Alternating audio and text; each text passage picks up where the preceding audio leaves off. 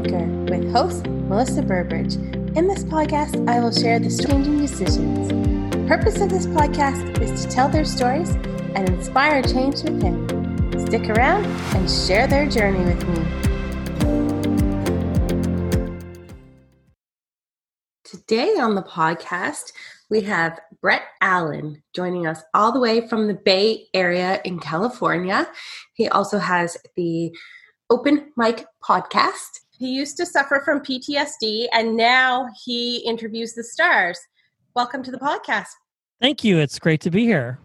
I definitely loved your episode with Eric Roberts. If nobody knows who that is, he's one of my favorite actors. So yeah, he's great. He's Hollywood royalty. His sister, Julia, is an actress. I mean, everybody knows who she is. And of course, his daughter, Emma, as well. And then he has stepkids as well that are in the industry, and his wife. So, I mean, it's a family business. So it was a fun conversation talking with them. Thank you. Yeah, no, that was great. So what did you do before interviewing the stars? What did I do? Well, I mean, I was in the wine industry business. I did sales and marketing and a lot of different things.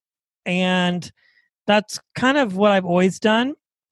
I started my podcast about 2 years ago. And then when the pandemic started, that's when I started back up again and really started to get some longevity. But my background is sales. I have also an associate's degree in counseling psychology. So those two things, I combine them together, and hopefully they work well in interviewing fantastic people and being on shows like this. But that's kind of the Reader's Digest version of my background. No, wine sales. That sounds interesting. I don't think I'd last a day because I drink it all. Yeah, well, that can be a problem if you like to drink wine, and especially when you have access to free bottles all the time and all of that. It can be fun, but then you become snobbish and elitist about what you like. Yeah. And so people don't like to drink wine with you when you always have something to say or comment about. Cork dorks is what we call them. And it's easy to become one of those when you're in it all the time. I can imagine that. And especially that great California wine. We love that up here. I do like our Nova Scotia wine, but California wine is one of my favorites. Yeah, it's great. Yeah. So I know you suffered from PTSD. Myself, I have had that. Can you tell us a little bit about how you got the PTSD? Well, it's interesting because I didn't realize I had it until after my marriage had ended. And, it's something that can be taboo to talk about because people don't like to acknowledge it.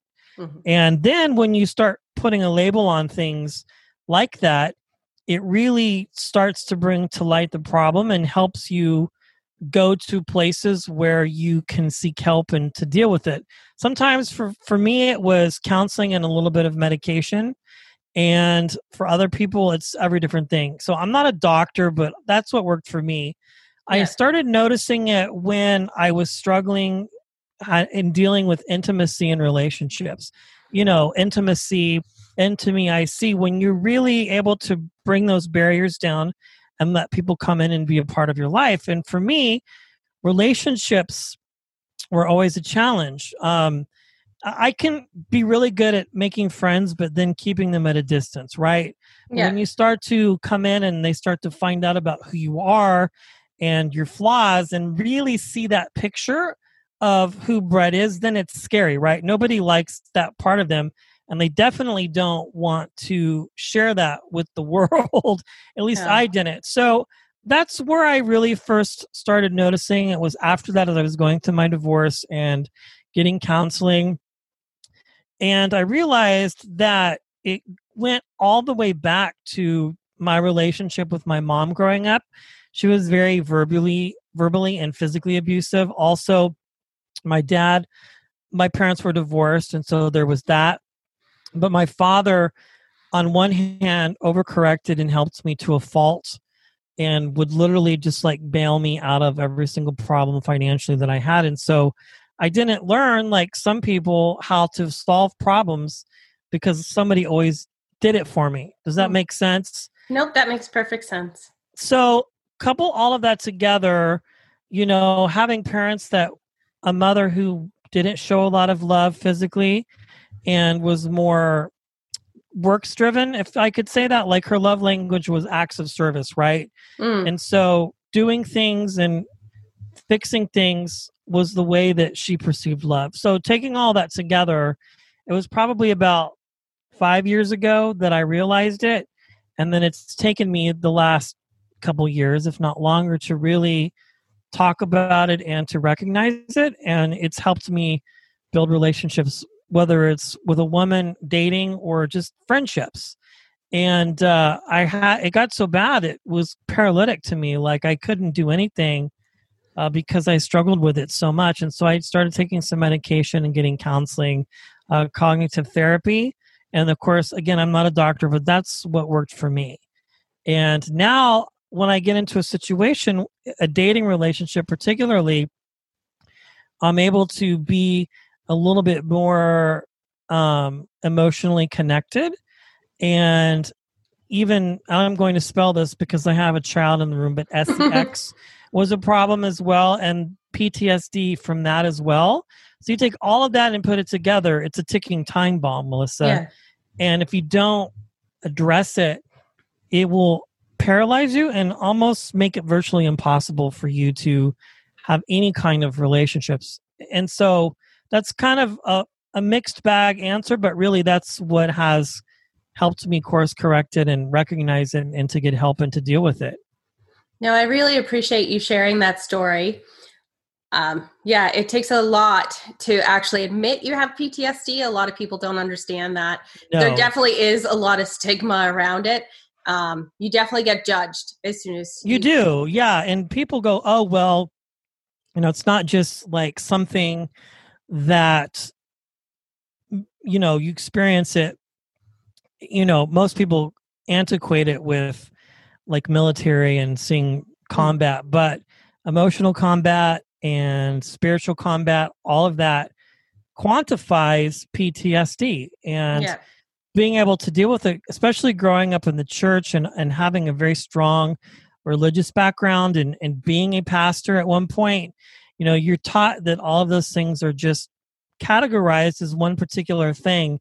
And you can't allow that and your category of spirituality, those two aren't allowed to be combined. Otherwise, you're looked down upon as well. And so learning to separate all that out and just not compartmentalize it, but really just fix it and figure out a way and not even just replace it with behavior therapy, but really getting to the root of the problem and fixing it. Well, I know that's about the only thing that can help you is to really work through it. So I know that you made the big move from Kansas to California. What was that like? And how did that change like your behavior or your mood? Yeah, well, actually it was Kansas to New Mexico and then New Mexico to here.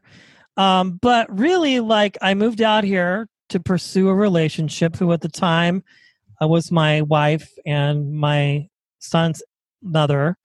And again, part of what I think was a destructive quality of that relationship was not dealing with the PTSD, right?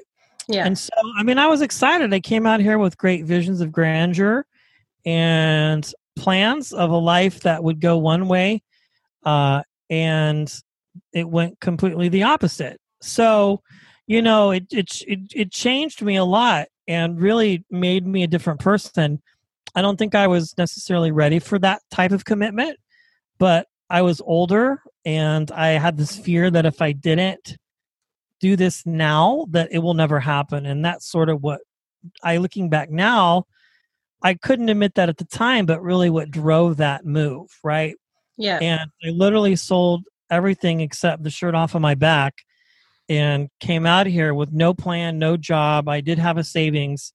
And then 2 years into that, my son was born. And that really changed everything significantly. Yeah. Did you ever regret moving to California, or do you like California, like your ex aside? Well, sure, on some level, like especially towards the beginning. No, it's just part of my life. I mean, I do miss New Mexico, and that's just for weather reasons, and the cost of living is a lot cheaper. But past that, I like it here. It's great. It's been very good to me. Yeah. So when did you first start doing podcasts? So I started about 2.5 years ago. I saw an ad online on Facebook, I think, for Anchor, and I liked it because, you could do it from your phone. And if you had an iPhone, it was even easier to do. And that really what piqued my interest. And so it started out like a journey podcast. And I would just talk about things. That was also part of what was good for me in dealing with my PTSD and just other issues. So to answer your question, 2.5 years ago, and then I started interviewing people. I interviewed friends, some family, and that's how I started. And then I just got bit by the bug. And now, 2.5 years later, I took a break for a while, for about a year, and then started back up in January. And then when the pandemic hit, that's really where I started to get a lot of traction and, interview some of the people that I've interviewed. So is this what you want to do from this point on? Oh yeah. I mean, if I could do it full time, which I have been kind of by default because I was laid off because of the pandemic. Yeah. But sure. I mean, I'm trying to turn it into a business, you can see, and, really make it something successful. I mean, financially, it's hard to make money just alone from a podcast. So you have to have other revenue streams, but sure, absolutely. I mean, I could do this until I die. Yeah, definitely. So how did you learn to start getting your ideal guests? That's like a big thing for me. How would you start with stars? Yeah, well, so the first thing I would say is you just need to practice interviewing and getting good at that. I think one of the misconceptions is that, I mean, some people do really well and they start out of the gate interviewing people like that. I mean, it can happen, but for me, it's been a hard hustle to get there. It's taken a lot of time to build trust with people, publicists, and managers, and knowing that they know that you can handle their guests and you're going to respect the boundaries and guidelines that are set up by them. Some of them, you can talk about a lot, and some it's very specific and narrow about what the interview can consist of. And so they will tell you, please don't talk about this or that. Can we have your surety? So for me, again, I was at first interviewing just like entrepreneurs and influencers, and then I eventually got my first celebrity, and then it's just built from there. And so now I have created a large enough show and a large enough audience where I can pitch somebody, and I get told no all the time. Like, it's not always yes, yes, yes. I still hear no's quite frequently, but I'm finding now I'm at least getting through the front door to the gatekeeper, and then now it's pretty much we'll ask them if they're interested, or sometimes the publicist will just say, no, we're going to pass. So it took me a long time, and I was looking at my numbers and my analytics and going, what does my audience respond the most to? Well, they don't really respond to entrepreneurs a lot. Those are a lot of fun, and I kind of had exhausted that topic, so I chose to not do that anymore. Just for me personally, it didn't fit. I also found that a lot of these managers and publicists were looking at my show feed and seeing who I was having, and so I had to set a clear goal to keep my podcast feed clean and just keep it within this certain window of the type of guests that I wanted to talk to, right? And that's how I narrowed it down. And now I feel like I've gotten pretty good at it. And so now, except for maybe the one or two exceptions, I mean, and staying in my lane, the sky's the limit with that. No, that's awesome. You definitely have to watch. You have to give the audience what they want. You can't just interview anybody. It has to be what they want. Quality over quantity is my motto. Yeah, definitely. So how has COVID changed things? Like, what is the feeling like in California right now with COVID? Well, I mean, we're back on lockdown again. A lot of stuff is still closed. So it's been great for interviews because everybody's home and they have time. And that helped me get to where I am as well. I mean, it wasn't until the last 5 months is where I really started gaining a lot of success. So I owe that to COVID, as a positive thing. But I mean, people are scared, we don't know what's going to happen. Things are opening and closing. And it's really forced a lot of people to just kind of reinvent their lives and start a second act. Do you find it can bring a negative connotation to your podcast sometimes? No, I don't think so. I mean, when the riots were happening and there was that killing, his name is escaping me right now. Like, I kind of stopped for a little bit there, but I mean, it hasn't had a negative effect in that sort of way. I mean, if anything, there's been, more of a captive audience, so to speak. That's good. So if you could choose any guest in the world, who would be your dream guest? Oh, geez. I mean, that's a tough question.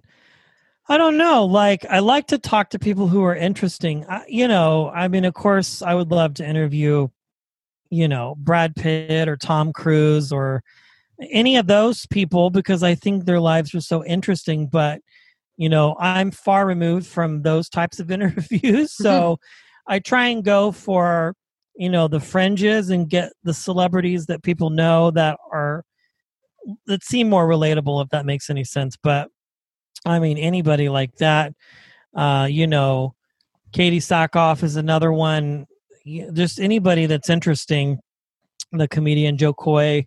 I mean, I would love to talk to any of those people and have tried some of them, and some of them just aren't interested or just aren't available at the moment.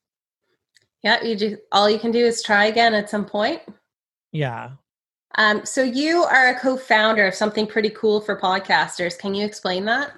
Yeah, Cheap Seat Entertainment. So over the last few months, I've been getting a lot of people asking me how to book celebrities, how to pitch, just kind of the ins and outs of things. And I've done some live seminars, but I've decided to pivot that and start a business. And it's really not completely launched yet, but really what my goal is to help people put people on their show. It doesn't have to be a celebrity. It could be an entrepreneur, it could be an influencer. And there's like one of the things they don't teach you in these podcasting classes is how to get people. And so I've been very fortunate and very successful with it. And so I've taken it and now I'm going to try and start help. I've helped a few people. So if you're listening and you need help, cheapseatentertainment.com, let me know. I can do a $10 Zoom consultation and we can help you figure out who's great for your show and hopefully get some people on it. But it's been a really positive response so far. Thank you. So what podcasts do you have coming up? Oh, geez, you're going to put me in that spot. Well, let's see. Coming up, I have Allegra Edwards from the TV show Upload on Amazon Prime. Nice. Fabrizio Guido from Mr. Iglesias on Netflix. Greg Proops from Whose Line Is It Anyway? And a couple other tricks up my sleeve. I just released an episode with Eric Roberts, comedian Tommy Davidson. So Allegra's up next. So she'll be dropping probably tomorrow or Friday. And if you haven't seen Upload on Amazon Prime, you absolutely have to. It is just the best. And so, yeah, she's next and a couple other people around the bend. No, that is a good show. I just finished that. So who motivates you to keep going? My son. I want to create a legacy for him, something that he can be proud of and look back at from years to come and go, that was my dad. Maybe he'll take an interest in it. Maybe he won't. But yeah, I mean, honestly, that's what drives me for anything in life is to create this image and this attitude of a role model and just be the parent and the dad that I can be, the very best version of that. Not being concerned about what I didn't get, but providing him what he needs to be successful in life, whatever that looks like. And that's very special.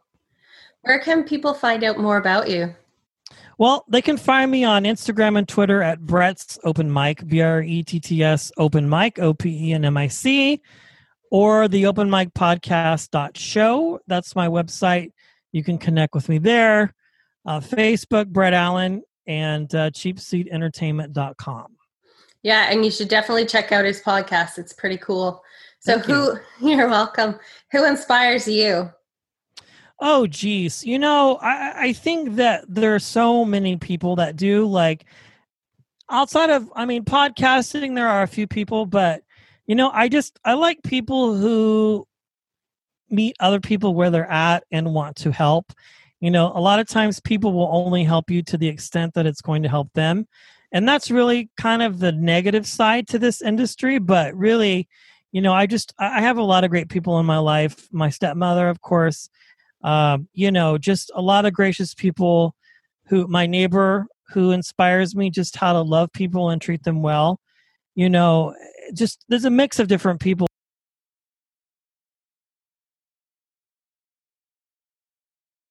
Joe Rogan and Adam Carolla, Jordan Harbinger, Dave Jackson. There's just a lot of people who kind of give me input into life indirectly. And then, of course, you taking the time to come on the podcast today and share your story, your very personal story with us. Sure. It means a lot. It's a hard subject to talk about, so I really do appreciate that. Yeah, my pleasure. Thanks for having me. You have a great show yourself, so keep pushing on. Thank you.